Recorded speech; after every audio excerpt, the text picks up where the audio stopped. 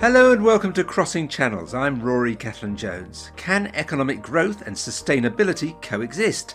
That's the subject of the latest in our podcast collaboration between Cambridge University's Bennett Institute for Public Policy and the Institute for Advanced Study in Toulouse. As ever, we're going to use the interdisciplinary strengths of both institutions to explore a complex challenge. Is there an inherent trade-off between economic growth and environmental protection?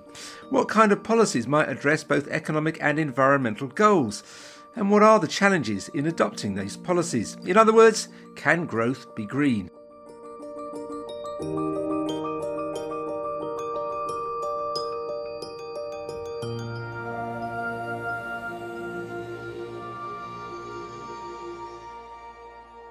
To explore these issues today, we have Matthew Agarwala and Alessio Terzi from the Bennett Institute. Matthew, start us off. Remind us what your research focuses on. I'm Matthew Agarwala at the Bennett Institute for Public Policy at the University of Cambridge. I focus my research on green finance, productivity, sustainable development, and human well-being.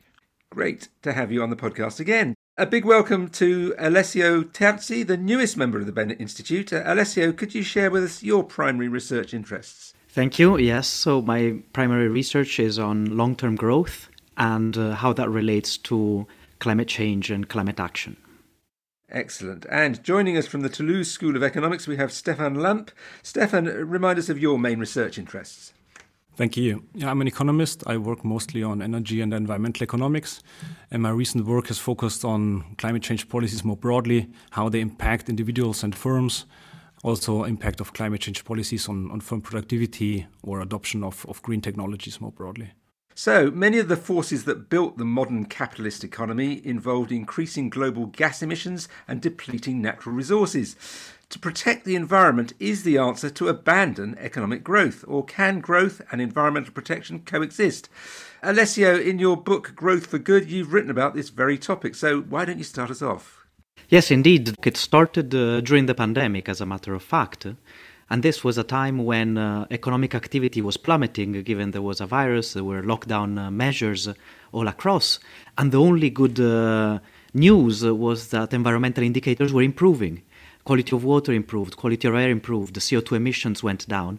And so that was the beginning of a reflection on, given we have to improve on environmental indicators, even once the pandemic is long gone, do we have to shrink the economy in order to fight the climate fight? This led me into a journey. It required understanding what economic growth is. And the conclusion I reach in the book, going through various periods in history and various geographies and how growth has happened, is to say, look, we live currently in a fossil fuel civilization. It is true that right now, almost all of economic activity, most of economic activity implies destruction of the environment or a heavy toll on the environment and CO2 emissions, but this doesn't have to be this way, and that a different type of growth model is possible, but of course it requires a lot of things. Was it a sobering moment or an enlightening moment, perhaps, when some months into the pandemic you saw, obviously output is falling, but hey, no planes in the sky, the birds are singing, etc., etc. I mean, were you intellectually curious immediately about whether actually the lobby that's been around for a long time already that says basically growth is bad and we ought to freeze it, did you have some suspicion for a while that they might be right? I have to say I did, and that is why my book doesn't start as a defense of economic growth. It starts as a reflection on the relationship between growth and nature. I didn't start wanting to argue in one direction or another, which is why I look at all of the perspectives and try to look at all the possible reflections on what growth is, how does it relate to the environment, is it inevitably destructive or not? Matthew, have you been on a similar journey in wondering for a while whether growth was really not the answer anymore? I think I haven't actually been on that full journey. I am still pretty devoutly in favor of growth. And here's one of the reasons why. My father was born in India in 1954, and his father was born even before, and not a particularly wealthy person, was orphaned, managed to get through school, managed to get an education and enter into the Foreign Service. Where he started in life, my grandfather and my grandmother, to where I am in life, is a remarkable story of economic growth. And it's transnational, and it's across different income levels. And I think that what is really important, especially for the audience we might seek to connect with through this podcast, is that there are differences within countries and between countries, where they are on the growth journey and what levels they ought to achieve. And so I think that for at least half the world's population, physical, material growth in consumption has to be a priority.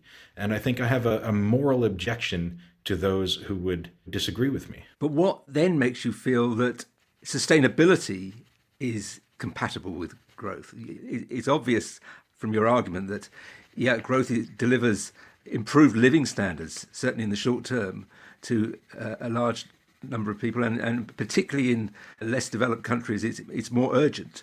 But what makes you convinced that there is a path where it's sustainable? The current path we're on is unambiguously not sustainable. We've seen 1 million species pushed to the brink of extinction in the past century or so. We've seen a 70% decline in the wildlife populations of tracked species just since 1970. 70% since 1970. This is clearly unsustainable. And so the growth path has to change. But I think that is possible if we do 2 or 3 things. First, we have to start measuring growth appropriately. And this means that when we are paying lots of money to clean up after an oil spill, when we're valuing oil companies at very high valuations and the subsoil assets of natural gas and coal and oil, when we pretend those are very valuable assets because we ignore the value of the climate damages they will impose if they are exploited, then we are completely mismeasuring growth. And so what we need to do is think of a growth pattern that accounts for both the benefits but also the costs. And I think that's something that the work at the Bennett Institute and other places around the world is moving us towards. We've seen the United Nations develop natural capital accounting standards that were adopted by the UN General Assembly in 2021, which is a remarkable achievement. And now we're seeing those methods of measuring the economy roll out to countries all around the world. Stefan, your work focuses on the move to sustainable energy, which is obviously going to be hugely important if we are to have green growth. But before we look at that in detail, do you believe that we can have it all, decent growth and sustainability? Yeah, I kind of agree with the view of Matthew. And in fact, for me, the two things like growth and sustainability are necessarily opposing views, but they might actually go together, especially in a sector within the energy transition. We can see that, right? There's more and more investment into like green and sustainable forms of technology. If we look at sustainable energy, there was a view amongst, I suppose, skeptics 20 years ago that that was where you saw the impossibility of green growth, that we'd be abandoning efficient, cheap forms of energy for very expensive, inefficient forms like wind. Would your argument be that that's been disproved over the last 2 decades, that we are now seeing clear examples of the move to green energy being sustainable and being the engine really that delivers this sustainable growth? Yes, I very much agree with you on that. So if we just look at cost factors for technologies such as solar or wind, I mean, these have come down by substantial amounts just in between 2019 and 2020, around like 80% cost decrease in solar power. And this had also led to a large increase in its deployment. And overall, if you compare just the pure cost, like the levelized cost of these technologies in investing into them, they're typically cost competitive to other forms of electricity generation from fossil fuels. The take-up of those technologies has been really driven by cost declines. But is there still not the need, the drive in a lot of countries to rely still on what seem, on the face of it to them, available, easy and sometimes cheaper forms of energy that may be polluting? At the current level, as you say, it's probably still very hard to rely on a 100% renewable electricity grid. But I think the path is clearly set for this type of scenario. If you look, for example, to the goals within the European Union, what they want to reach towards 2030 and also towards 2050. So these large investments in renewable need to be accompanied by other forms of technologies. For example, we need investment also in infrastructure grid, but also we will need investment in type of storage technologies that will allow us, to deal with these intermittency issues these technologies might have. Alessio, talking of what's happening in Europe in particular, you've got extensive experience, I know, working at the EU level. What are concrete examples of EU policy strategies trying to achieve this goal of economic growth, but clean growth? The flagship project of the European Commission in this respect has been the European Green Deal. When it was announced in 2019, you have the President, Ursula von der Leyen, going in front of the press and saying this is our new growth model. So really setting it clear that it is a green growth model that Europe has chosen. And I think the other aspect that is fundamental of this flagship project is to realize that everything is a bit interconnected. So here we're talking a lot about climate change, but also Matthew was mentioning other dimensions of the environment, of biodiversity loss. And what the Green Deal tries to do is to make this connection. When I joined the European Commission, back then it was before the Green Deal, before 2019, I joined the economics department. At the time, climate was seen, as something important, climate action, but for somebody else. It wasn't the concern or the priority of economists. It was for people in the environment department or in the climate department. And instead, what the European Green Deal did is to say, look, it's everybody's duty to think of what they are doing, what is their priority, and think of how this can contribute to this climate and environmental challenge. Of course, it has important targets that Stefan was mentioning. You start with a roadmap towards some understandable targets. You put this into law, so you make it binding, and then you break down the problem, because if not, the problem looks as unmanageable. And so you break it down at sectorial level, and you start having targets at sectorial level with be it agriculture, be it transport, be it housing, and so on. And you see how you can attack the problem and reach climate neutrality by 2050 or reduce environmental and biodiversity loss. But there are fashions here, aren't there? We've had Green New Deals in various countries. We've got one under the Biden administration, a huge programme. Here in the UK, the opposition Labour Party talking of spending, although being ever more cautious, large amounts on a Green New Deal. But at certain times, they become very unfashionable when economic times get harder. Do you think that there's the political will to carry them through? First, I wouldn't call them fashions, but rather a realization that we don't have the silver bullet, and that it's not obvious how we're going to reach this very arduous task. And so, economists like to think that the secret was carbon pricing, for example, that this was the optimal solution. And they have been saying this since before the Kyoto Protocol. And yet it doesn't look like this alone is sufficient. The very high-level committee that was tasked to determine optimal carbon pricing, so Stern and Stiglitz committee, concluded carbon pricing is not sufficient. We need other things. We might need industrial policy. We need investment in research. We need regulation on a variety of things. So I think that the fact that we see a plethora of different policy mixes is a reflection of this. And to your concern, and I think it's an appropriate concern, especially in this mega election year in several jurisdictions in the US, at the European Union level, in half a dozen countries in the European Union. Including the UK. And outside of the European Union as well, including the UK. I think that the green transition is going to be a very important element. Under different framework and narratives, it is challenging. And the different policies that you've mentioned, whether it is Inflation Reduction Act or carbon pricing or the UK approach and others, have different repercussions in the short term, have different repercussions on different groups, on different regions, of different professions, or different areas. And so we are at risk of seeing that reflected in election outcomes. Matthew, I can see you want to come in.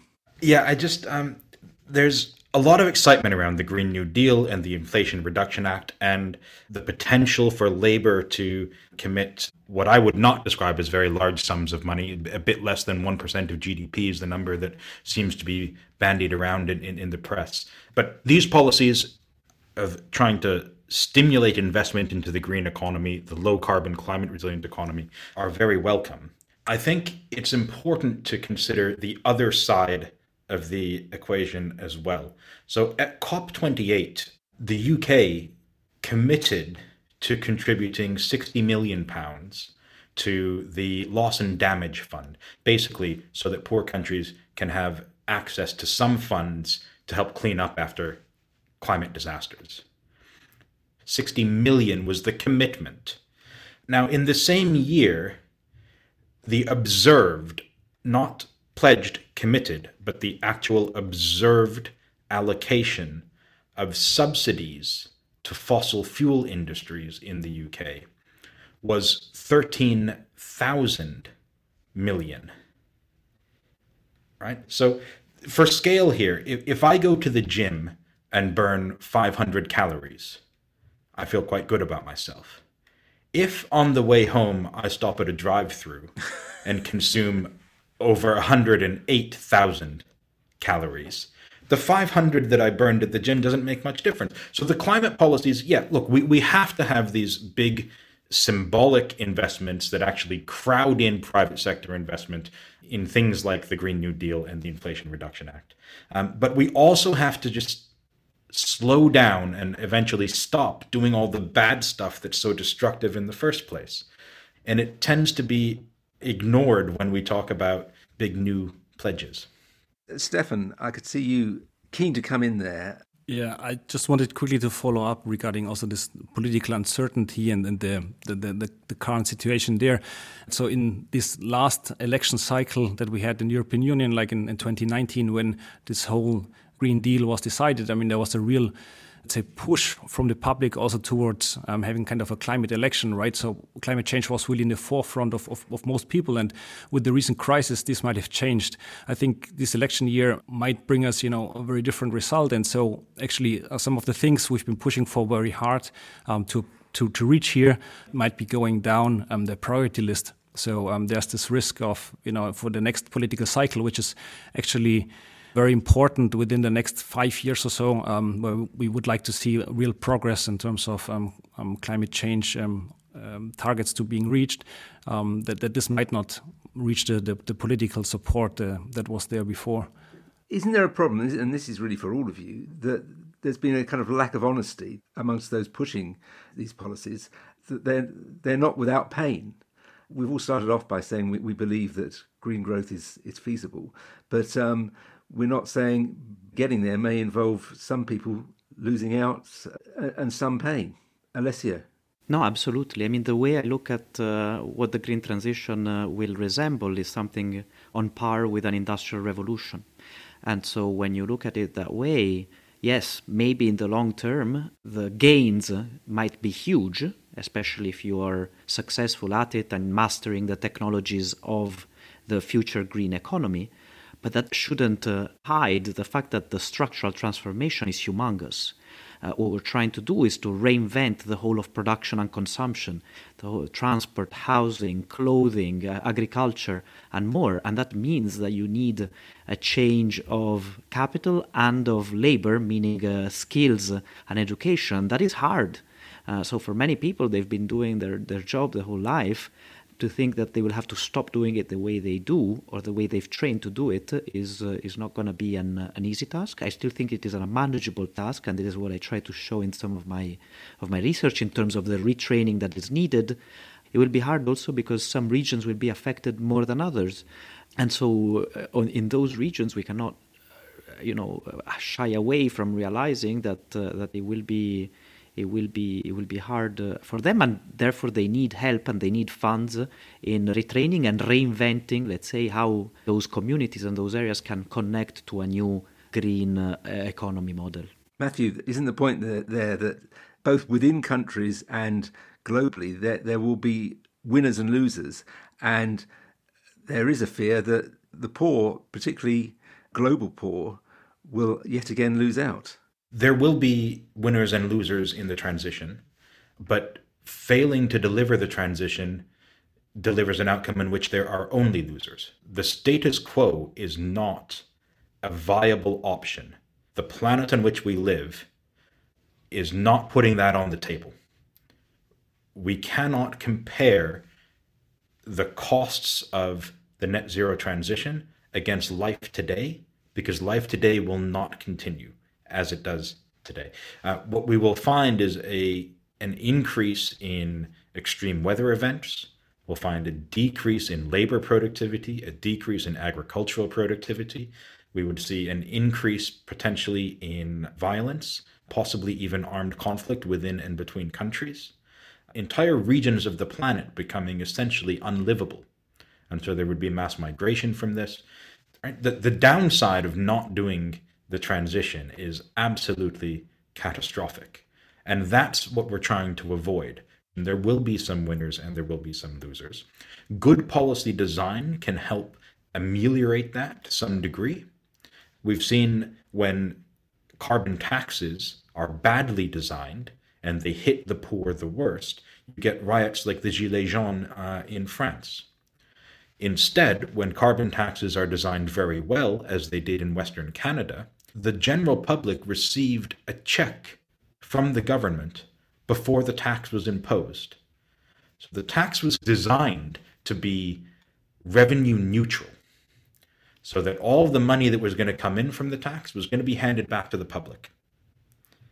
It was only going to be imposed on carbon so that it would change the incentives, but the government wouldn't generate any new revenue out of it, which meant that when all of that money went back to the public, the citizens in Western Canada experienced a new tax that started with them receiving a check from the government. Now, I've been taxed in lots of different countries my entire life, and I've never experienced a tax that started with me getting a check.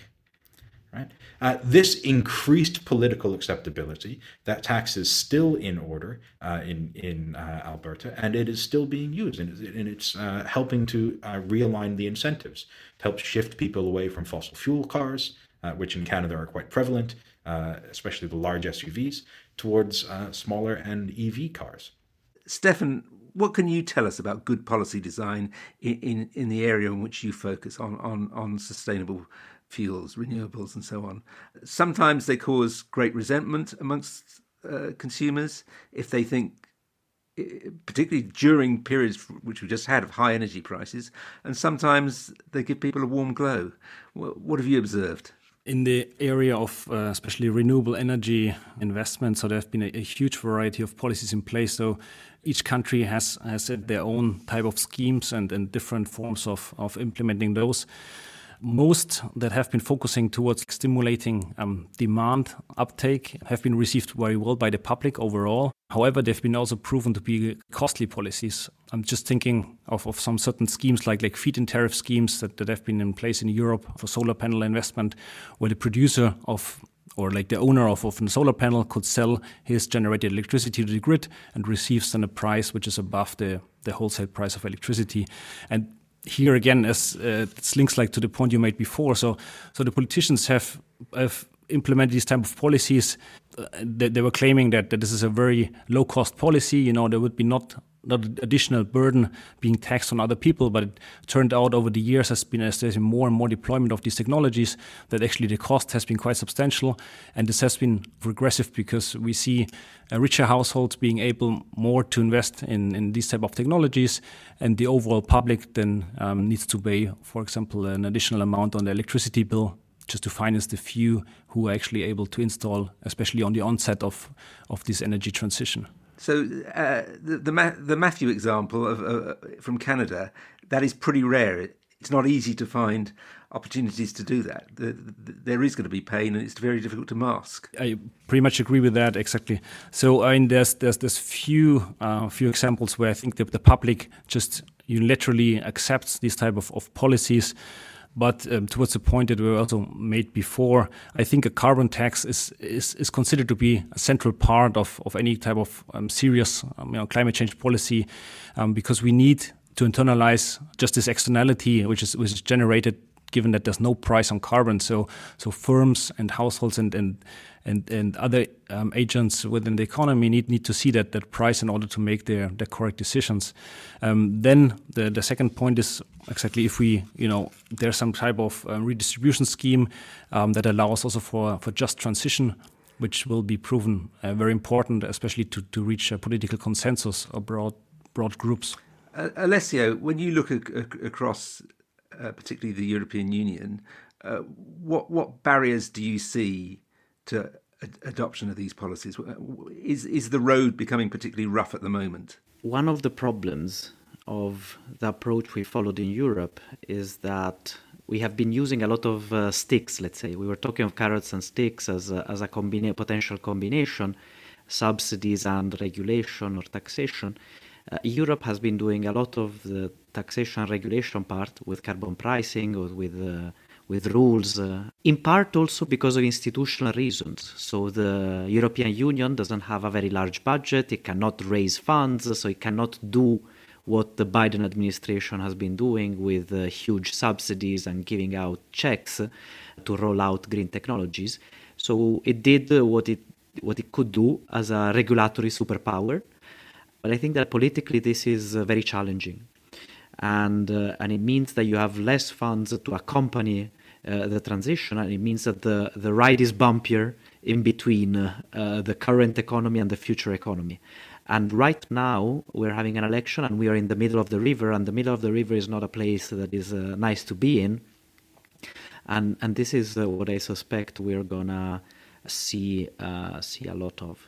Matthew, you mentioned earlier GDP as a measure being not very satisfactory at the moment. Is reforming that absolutely vital to this whole project? And how much chance is there of doing that? Because economists have been talking about it for quite a while. I don't see any enthusiasm by the politicians to throw that out and find a new method, especially one that may go down, because they want a number that goes up, don't they? Yes, they do. I mean, it's a great question. It's something that we focus on a lot here at the Bennett Institute. How do you measure the economy? How do you know if there's been some progress in the economy? In the theme of Professor Dame Diane Coyle's book on GDP, A Brief but Affectionate History, I'll give a slight defense, which is that... That's a good book. That's a good book. It's a brilliant book. I hear you know the author. Look, GDP growth over the past century or so has come alongside increases in life expectancy, access to education, access to nutrition, the enfranchisement of minorities into the voting system, empowerment of women and girls. And these improvements in the human condition have been found in all parts of the world. Unequally, absolutely, but improvements in all parts of the world. And so GDP growth has been very, very good for an awful lot of people. The problem is it has also come alongside 1.5 trillion tons of CO2 being released into the atmosphere. And as we were speaking about earlier, catastrophic impacts on biodiversity, on land and in the oceans. And so it's unsustainable. And so we need a new economic model. And I think we need a new measure, a new definition of success. And I think the way that I like to describe this new model and this new measure of success is to imagine that we're running a bakery. The size of the pie that we can produce in the future depends on the stock of ingredients in the pantry. And if you run out of ingredients, then tomorrow's pie is smaller. Well, it turns out that the economy operates in exactly the same way, except that the core ingredients of economic prosperity aren't flour and sugar and milk. They're capital assets. They're things like natural capital, a safe, clean environment, a stable climate system, clean air, healthy ecosystems. Human capital, the health and skills of the population. Social capital, the ability of communities to overcome collective action problems, the amount of trust that we have in each other, in businesses and in government. Physical capital, of course, the roads, the windmills, the solar farms, the buildings that we have, the physical infrastructure. Knowledge capital, the skills and accumulated best practices and ways of doing things. Combined, these capitals make up our economic pantry, and they determine how much pie we can have in the future. Well, if GDP is the measure of the pie that we've all been using, the way that we have grown GDP over the past 70 years has simply been by raiding the pantry. And that's unsustainable. In particular, we've been raiding our natural capital. And so if we had a new measure and a new economic model that focused not just on GDP, the size of the pie, but also on our economic pantry, on our inclusive wealth, on our stock of natural, human, social, physical, and knowledge capitals, and we targeted policies that would grow the economic pantry, then I think we would start to see the goals of growth and environmental and social sustainability come into coordination and alignment with one another. Right. I'm going to end by kind of almost pursuing what you're talking there and coming to each of you about how optimistic / pessimistic you are that this sustainable green economy can be built over the next decade. Stefan, I suppose you've had the optimistic story in where you focus, because as I was saying at the beginning, 20 years ago, few would have predicted the successful advance of renewables that we've seen. Are you optimistic that can continue and that can really be the engine for this sustainable economy? Yeah, that's a good point. So overall, I would say I'm cautiously optimistic. We've seen this progress and this type of technologies over the last 20 years to the cost decline, but also due to policy that has been in place here. But as we also discussed, due to several political uncertainties, overall, like implementation and coordination for these technologies has been lacking behind. It has been quite a slow progress overall. And especially looking forward, so the next 5 to 10 years will be potentially crucial in order to reach the self-proclaimed goals in 2050 into being to reach net zero in terms of carbon emission, and also to leave some margin for future generations, right? How to deal with these issues. So I think we're on a good road, but more effort needs to be made here. Alessio, how confident are you that this period of uncertainty that's sort of come upon us in just the last couple of years about the direction of travel of these policies, the clouds will clear and we will forge ahead towards a successful green economy that delivers for everybody? On that specific aspect, I am certain, I would say, which is going to strike as a strange tone on this element. But in a way, it's almost building on what Matthew was saying. If we agree that the current model is unsustainable, then by definition it means it cannot be sustained, and so that it will have to be changed. I think that the big question is, when do we manage to do that? If we manage sooner, then we will see less of the impacts that Matthew was talking about. If we manage too later, then we're going to be prodded by natural forces unleashing upon us as humanity in the form of extreme weather events, of wildfire, of droughts and floods and so on. And so I think that the time dimension is the crucial aspect, which is why, incidentally, we have regulation. So regulation is there to try and make us do this industrial revolution against a timeline, which is given by climate scientists or informed by climate scientists. And so I think that some countries, linking back to the winners and losers discussion we were having earlier, some countries will manage to implement good policies. In the process, they will pave the way for even more government action. And so they will be the ones that emerge as winners. Others will be laggards. Matthew, are you an optimist or a pessimist, and why? What are the key decisions that we as humanity are going to make over the next few decades that will determine that? Well, as an economist, I feel entirely entitled to be both optimistic and pessimistic simultaneously. I go back and forth, really. There is no question that the future economy will be decarbonized. The only question is whether that will be achieved through design or by disaster. If we decarbonize by design, it is because we have taken the decisions today to invest in a low carbon, climate resilient economy, to accelerate the transition across all countries, and to cushion those who would be losers, both in terms of countries that will lose out, but also people within countries who will lose out. That's the design route. The disaster route is that the pace of climate change accelerates and outpaces our ability to innovate and adapt. And as a result, there's a major restriction in economic activity. That's the most painful route. You can look to periods of history where we have seen a shrinking economy. It happened under Pol Pot. It happened at the end of the Soviet Union. It happened under the Great Depression. Sustained degrowth, shrinking economies. Under none of those examples in history can you find one that is particularly sustainability oriented or that innovated the sorts of technologies that are necessary to deliver a sustainable future. So I don't really think that degrowth and deliberately shrinking the economy is the way to do this. I think that we have to go the design route. Well, we will come back in series 25 of Crossing Channels and see how it's all worked out. That's all we've got time for on this episode.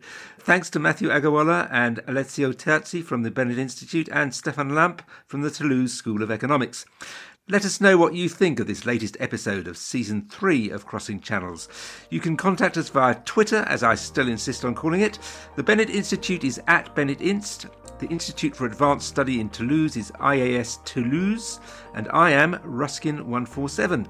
If you enjoyed this episode, then do listen to our other Crossing Channels editions, notably our latest on universal basic infrastructure. And please join us next month for the next edition, where we'll be looking at labour market inequalities.